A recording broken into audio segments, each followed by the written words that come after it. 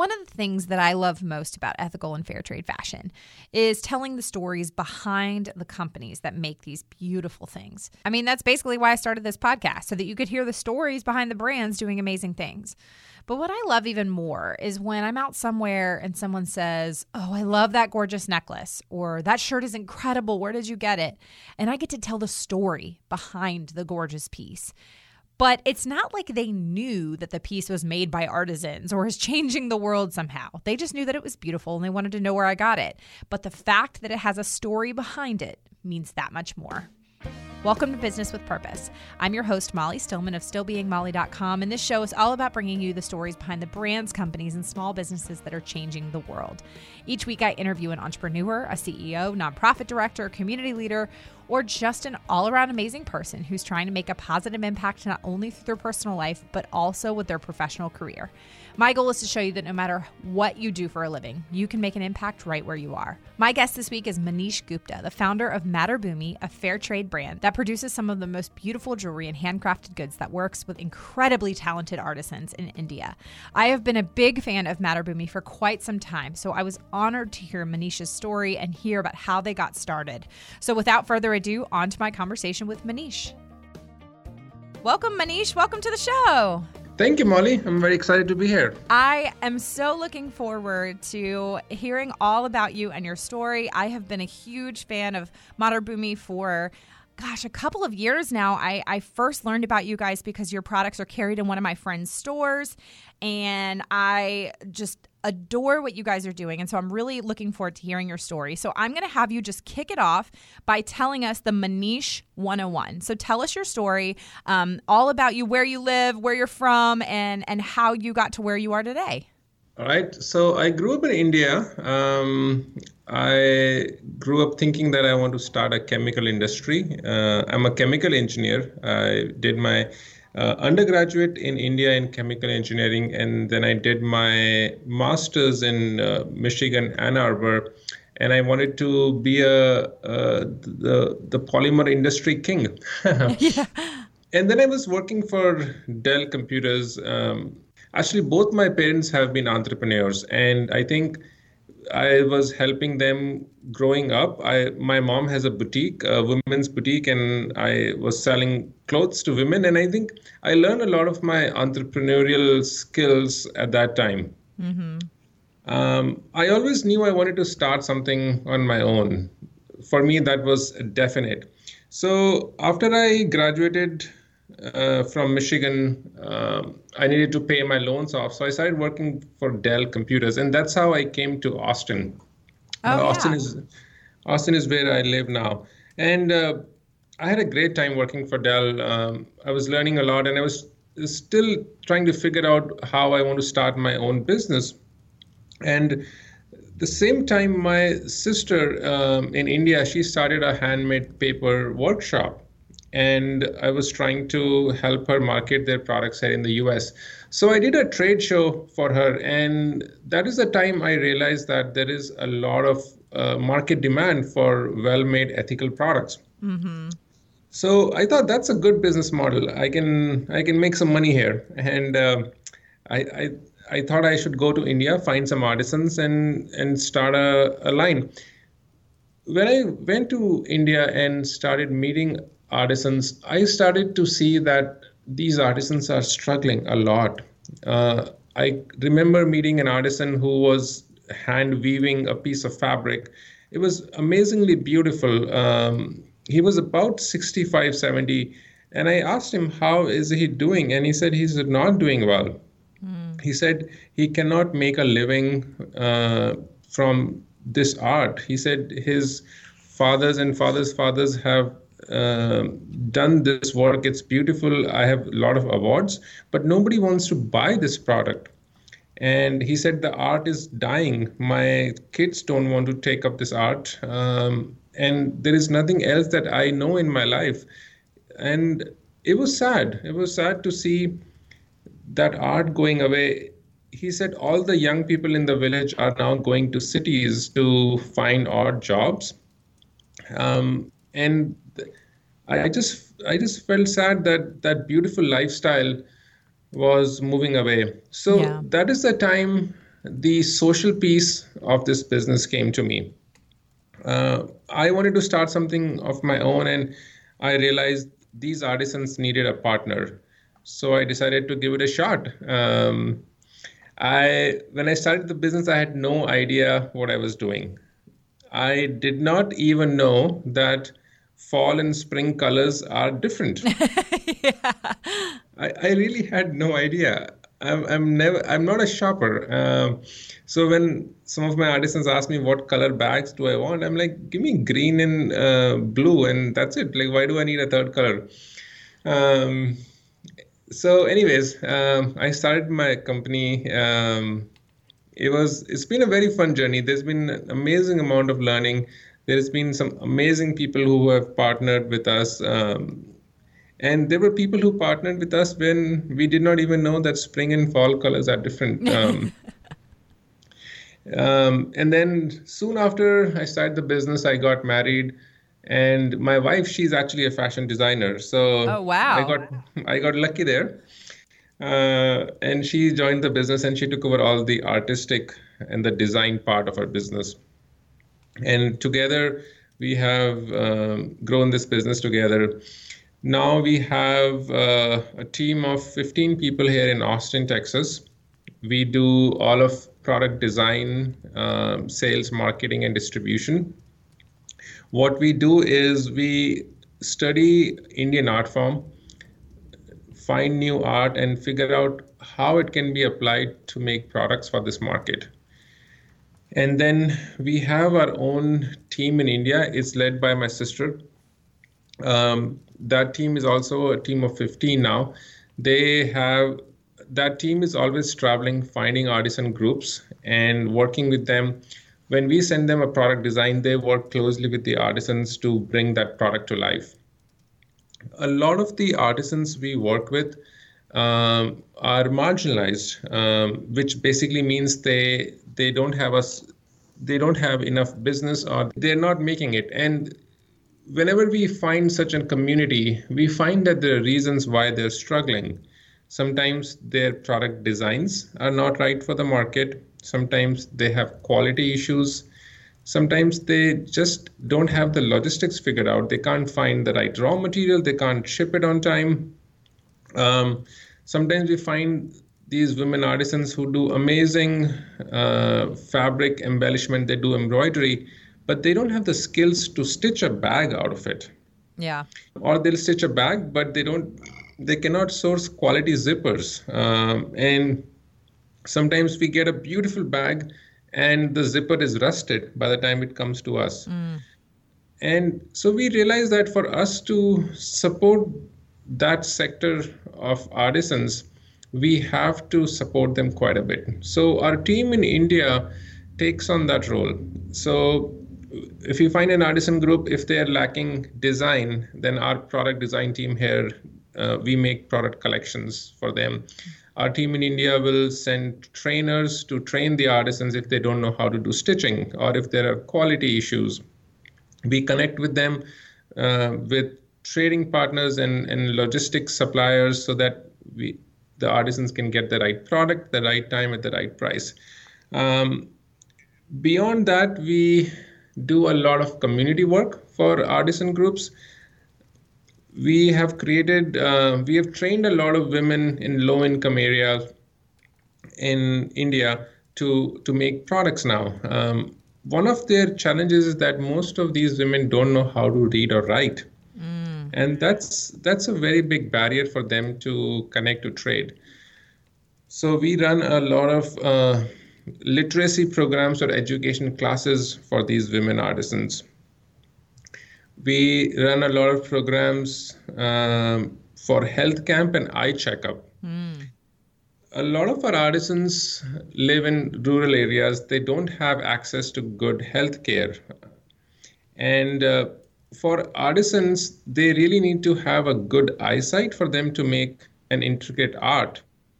And with age or for some other reason, if their eyesight starts to go down, they cannot make a good product and they start to lose their income. Yeah. So one of the things we do is we conduct eye camps where we get doctors to do free eye checkup and we give free glasses to people who need them. That's amazing. It's really important. And then we do programs like solar lights, water heaters, vocational training programs. A lot of times the artisans have been making the same product forever.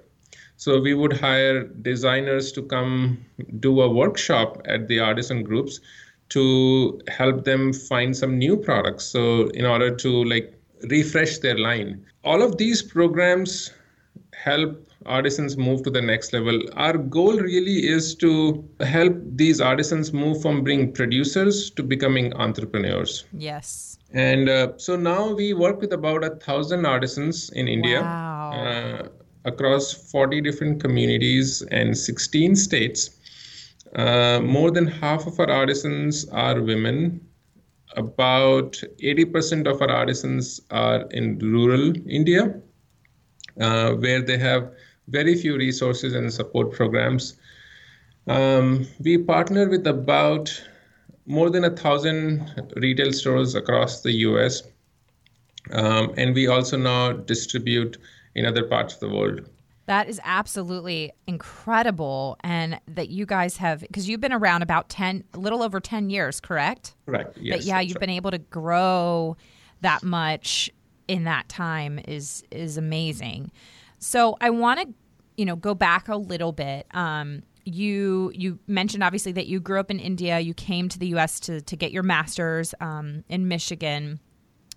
And you had this entrepreneurial spirit. And I love that you said that you always knew you wanted to start something on your own. And that when you saw this, clearly you're the type of person who has that entrepreneurial mindset, and your brain is sort of wired that way. And when you saw the opportunity to kind of connect back with your home of India, and your sister was there, and you saw then the market here in the United States, but that social component, like you said, wasn't necessarily there at first.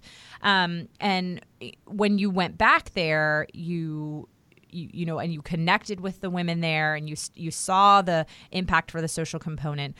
How did you sort of envision that you were going, how did you envision Matterbhoomi at that point? So, I mean, when you first did that trade show, you saw the market for great ethically made products, and then you went there, and sort of your initial idea was sort of not shattered, but it changed. How did you really envision it working in the beginning?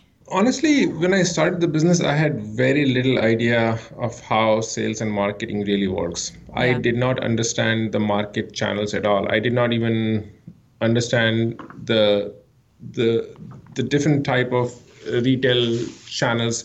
To give you an example, when the first time when I did a trade show, somebody came and said they have a catalog. And I said, "What's a catalog?" And and they said, "Oh, we create a book with products and mail it to people's home." And I laughed at it, like, does somebody buy from like a book when you send it to their home? And I didn't believe that it was a legit business of sending out catalogs.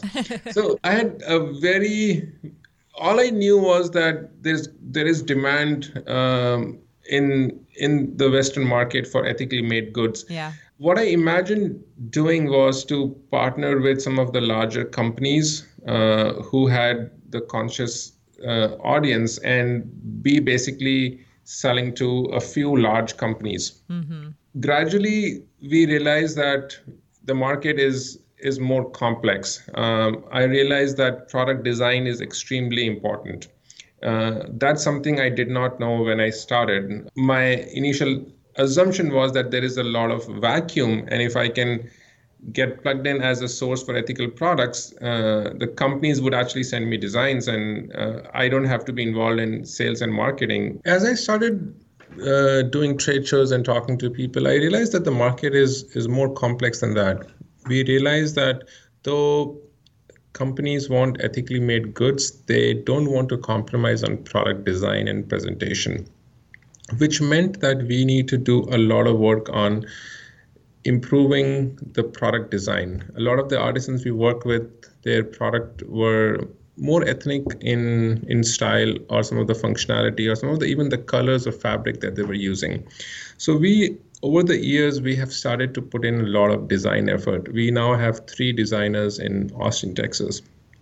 And we realize that is one of the challenges that artisans have had, that because they have been doing these products traditionally, their designs tend to be very ethnic and they don't succeed in Western markets. So one of the key things that we do is every product that we have is designed here in Austin, Texas. Apart from that, another thing that we needed to do was to do a very concise storytelling. People want to support ethically made gifts, but at the same time, they don't want a very heavy story or a guilt part to come with it. Yes. At the same time, we want to make sure people know that these products are specially made, these products are unique, and that they're giving back. So we had to find the right balance between sharing the story but not making it too heavy. So these have been some important learnings that we have had over the years. And I think at this point, I feel very proud of the collection we have built. I think it's a very smart collection. It's very well designed. We are doing a really amazing job sharing the story, and we are growing fast. We're getting great feedback from market. We are doing double-digit growth every year for past many years. I know you're loving this chat with Manish, and I just wanted to take a moment to thank our sponsor of the show, who is able to help make this show possible, and that's CosBox. As you know, CosBox is one of my favorite ethical subscription boxes, as I've been a subscriber for over 2.5 years. How it works is each season a new box is released, filled with everything from accessories and home goods and jewelry to the best in skincare and wellness products that are not only amazing, but they're also doing the most good. And each box delivers incredible value with a guarantee of over $150 worth of products for only $54.95. But if you use the coupon code MOLLY, you get $15 off. The products are not just beautiful, they're also useful. The spring box is sold out. I'm really sorry, but do not be dismayed because the summer box is releasing soon, and the sneak peeks CosBox has been sharing have been amazing. I cannot wait to see everything that's inside. As you know, the impact of each CosBox is what I love the most, and in my opinion, makes the whole membership even more worth it. Their spring box, for example, employed more than 600 artisans under fair trade conditions in India and Kenya, and put 100 young girls in India through school. To reserve your summer CosBox, go to stillbeingmolly.com/CosBox and use the coupon code MOLLY for $15 off. Now, back to my conversation with Manish.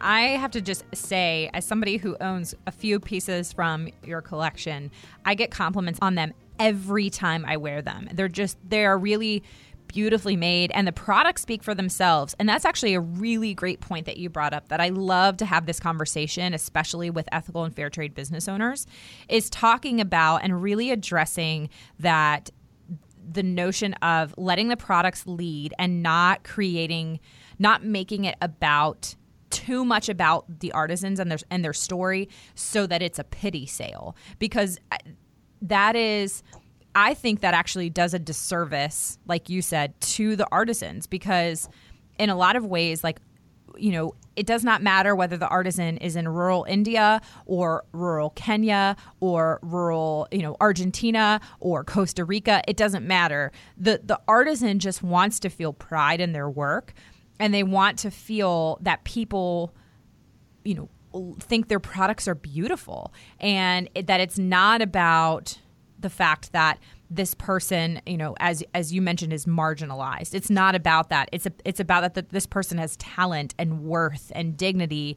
It's such an important conversation to have, because this can go either way depending on how an ethical brand chooses to market their products. And I am somebody who I think stories are so powerful, and I love to know the stories behind the things that I wear.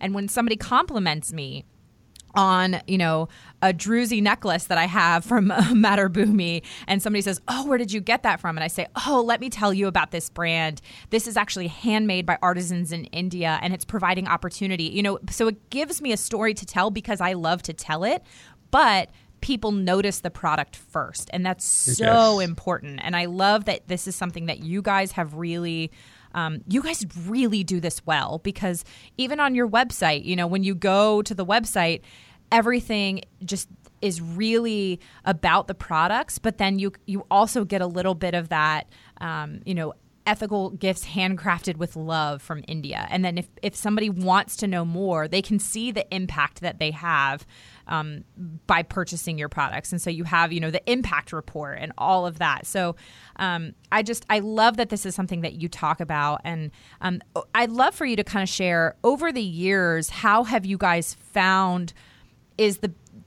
what do you see as the best balance between the two, and so that you're not in a lot of ways, exploiting the artisans, if that makes sense, but really uplifting them and honoring them and giving them the dignity that they so deserve? I think it's building a culture within our company, where we want to make sure that we see artisans as a partner and not somebody we are, helping. We actually don't use the word helping artisans in any of our marketing or any of our discussions. The fact is that when we are seeking out these artisans and doing product development with them, with the goal that we'll want to make them financially sustainable, the fact is that it's because of those artisans we get these amazingly beautiful product that people love to have. Mm-hmm. And to be honest, their work is paying my salary. Yeah. So they are I should be indebted to their hard work and art that I'm making a living. So they're helping me. And I think that's how we see it. It's a partnership and it's not a charity. And we also apply that in all parts of our business. When artisans have a quality issue, we want to make sure that we send them the product back for them to fix it, so that they start to feel that it is important for them to send the right quality. It'll take their business much further. If we were a charity organization, we would just say, oh yeah, that's how artisans make it, so some products go bad and we just absorb it. That is not going to make the artisan groups sustainable. Yeah. So we try to make sure we treat them as partners and not somebody, that we are helping. If you with the quotes. I do want to share with you the story of us finding the artisan group that makes our jewelry. Yes, I love that. I actually have so many stories. I can take days to share these stories, and it makes my heart warm. So this is about, I think, 6-7 years ago. We got an email which basically said, we are a jewelry making community. We are being exploited by local traders, and we would want to work with someone like you. And it had a name, and it had a very generic location. And it was very broken English. So I responded back saying, okay, can you tell us more about where you are? Can you send us some product designs? At that time, we did not even do jewelry.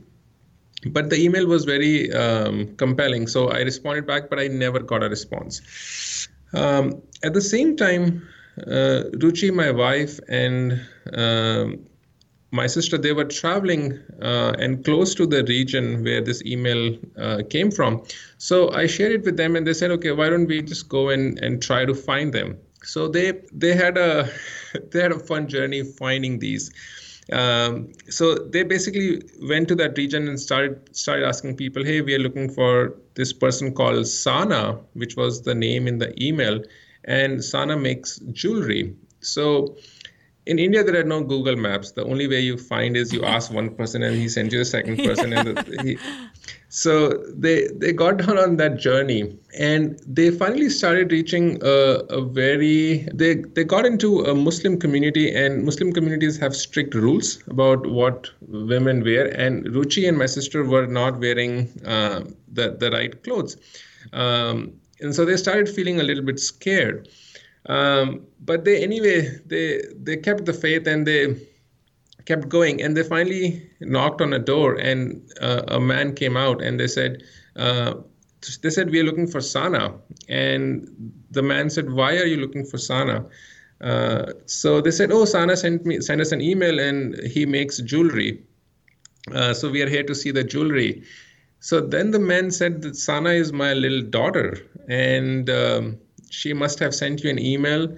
I'm her father, and I'm the one who makes jewelry. And then they welcomed us in, and we saw that.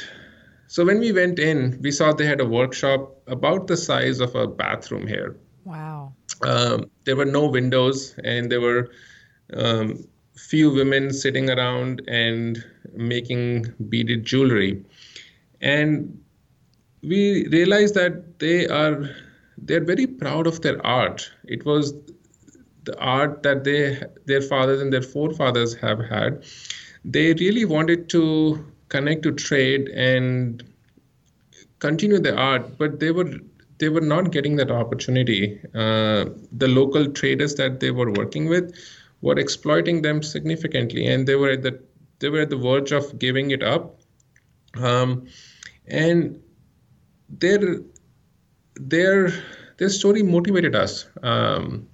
So at that point, we really wanted to work with them. We started designing some product, and they were amazing. They made those products right away. Their quality was amazing. Their supply was amazing. And so we started work with them. And now jewelry is our biggest selling category. So going back to your point, it's not that we are helping the artisans. Yeah. The artisans are helping us as well. Yes. And now I'm very proud to share that community has now grown to over 150 artisans. Wow. They have their own workshop. They now have a showroom where they actually have all their pieces displayed so that they can market their product more. Sana, the daughter of the head artisan, we actually sponsored her to go to college. Oh, wow. Which is uncommon for girls in India. And she's inspired to continue supporting her dad. We have installed a computer training center in their workshop for the local youth to learn computers and for them to be able to find more opportunities for them to explore. And it's just such a good story, and it feels so good to be able to support those artisans and to feel great about the beautiful products we've been able to bring in the market as a result. That is an incredible story. Thank you so much for sharing that, Manish. Yeah. I mean, we have like tons of such stories, and it just, it's easy to forget that we are making an impact because we get busy in our day-to-day sales and marketing processes. So we have a monthly team meeting, and every team meeting I try to share one of the impact stories for all of us to remember and feel proud of the work we are doing. That's awesome. I love that. And I love your perspective too on just that you're not helping them, they're helping you, they're paying your salary. So I think that's amazing. I want you just to briefly talk about, so you guys are actually a fair trade certified brand. And, obviously this is something that kind of gets, thrown around when people say, oh, fair trade. But then, obviously sometimes that can kind of just be what somebody says versus an actual certification. So you guys are certified fair trade. Can you talk a little bit about what that means and the process that you went through to get that certification? Yes. So technically, most of the fair trade certification applies to produce and now clothing, but it doesn't apply to craft, and I'll explain what that means. When we see fair trade coffee, it is very easy to trace the entire life cycle of that coffee because the farmer gets the beans, grows it, harvests it, and sends to a processing center. So from the very beginning, you can trace the origin of that coffee, and every step can be certified to be fair trade. In case of craft, the supply chain is very complex. And for example, the druzy necklace that you have, Our artisans are creating the chain. They are cutting and polishing the stone and putting the pieces together, and that process can be certified to be fair trade. But the metal itself, the artisans are not producing the metal. Right. So there's a very large mining industry, and there's a very large refining industry, and then the metal industry. So what I'm trying to say is that a big portion of that product comes from large industries where we don't have any control or insight on.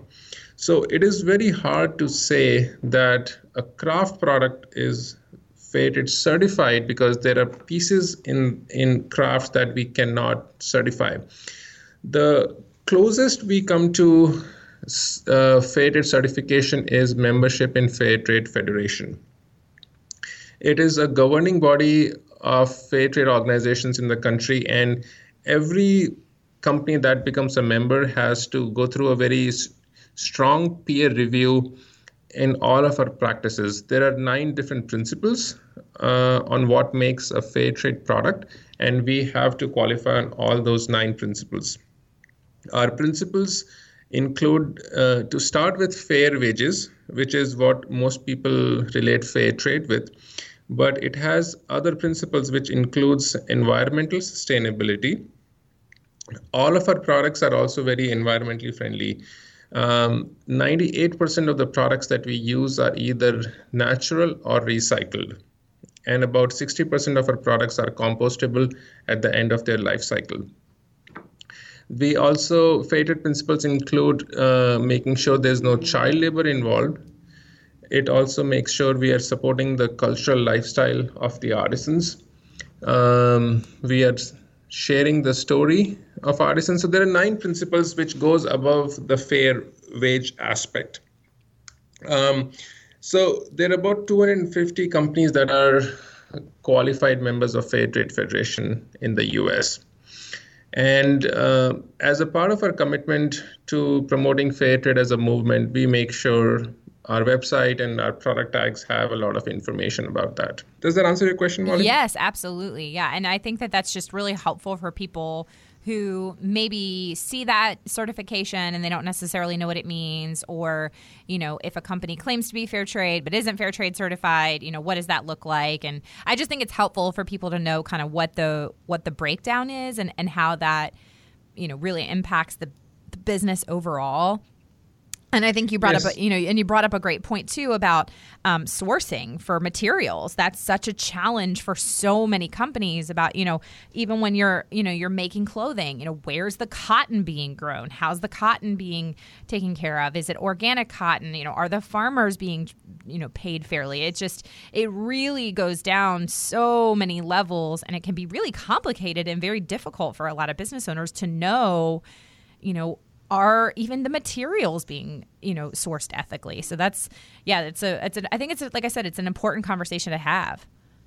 Yeah, and I think there are, you know, as consumers here in the US, we are so far away from where products are being produced. Mm-hmm. So we almost have, it's very easy for us to say, we don't know what the practices over there are. So we cannot make the right decision. But I think in today's age of technology and awareness, I think we have to let go of that card and say we want to take ownership of what we are buying. The fact is that in a consumer industry like US, you get what you demand. There was a study done in a college town in Oklahoma where students from a particular class went around the coffee shops in the area for a week and asked if they sell fair trade coffee. Most of the stores at that time did not serve fair trade coffee. Within 2 weeks, half of those cafes were selling fair trade coffee, just because there were people going around asking for it. So consumers can make a huge impact. And I think the more they ask the brands, how are your products being made, the more brands will be transparent and will be conscious about it.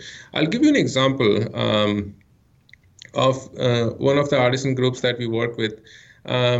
So we work with artisans that make frames out of bone. These are animals that have died of natural causes.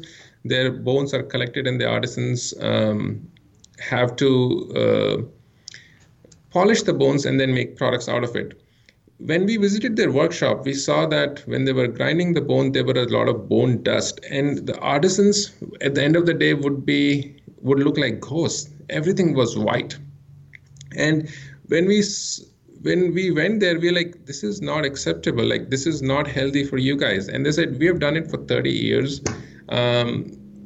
There's no other way for us to make a living except doing this. And we were like, that's not right. And for 2 years, we worked really hard and found a solution where we set up a vacuum suck section at every desk.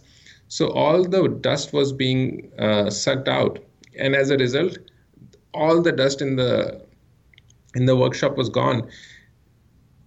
And we got a letter from those artisans saying, we've done this for 35 years. No one has cared except you.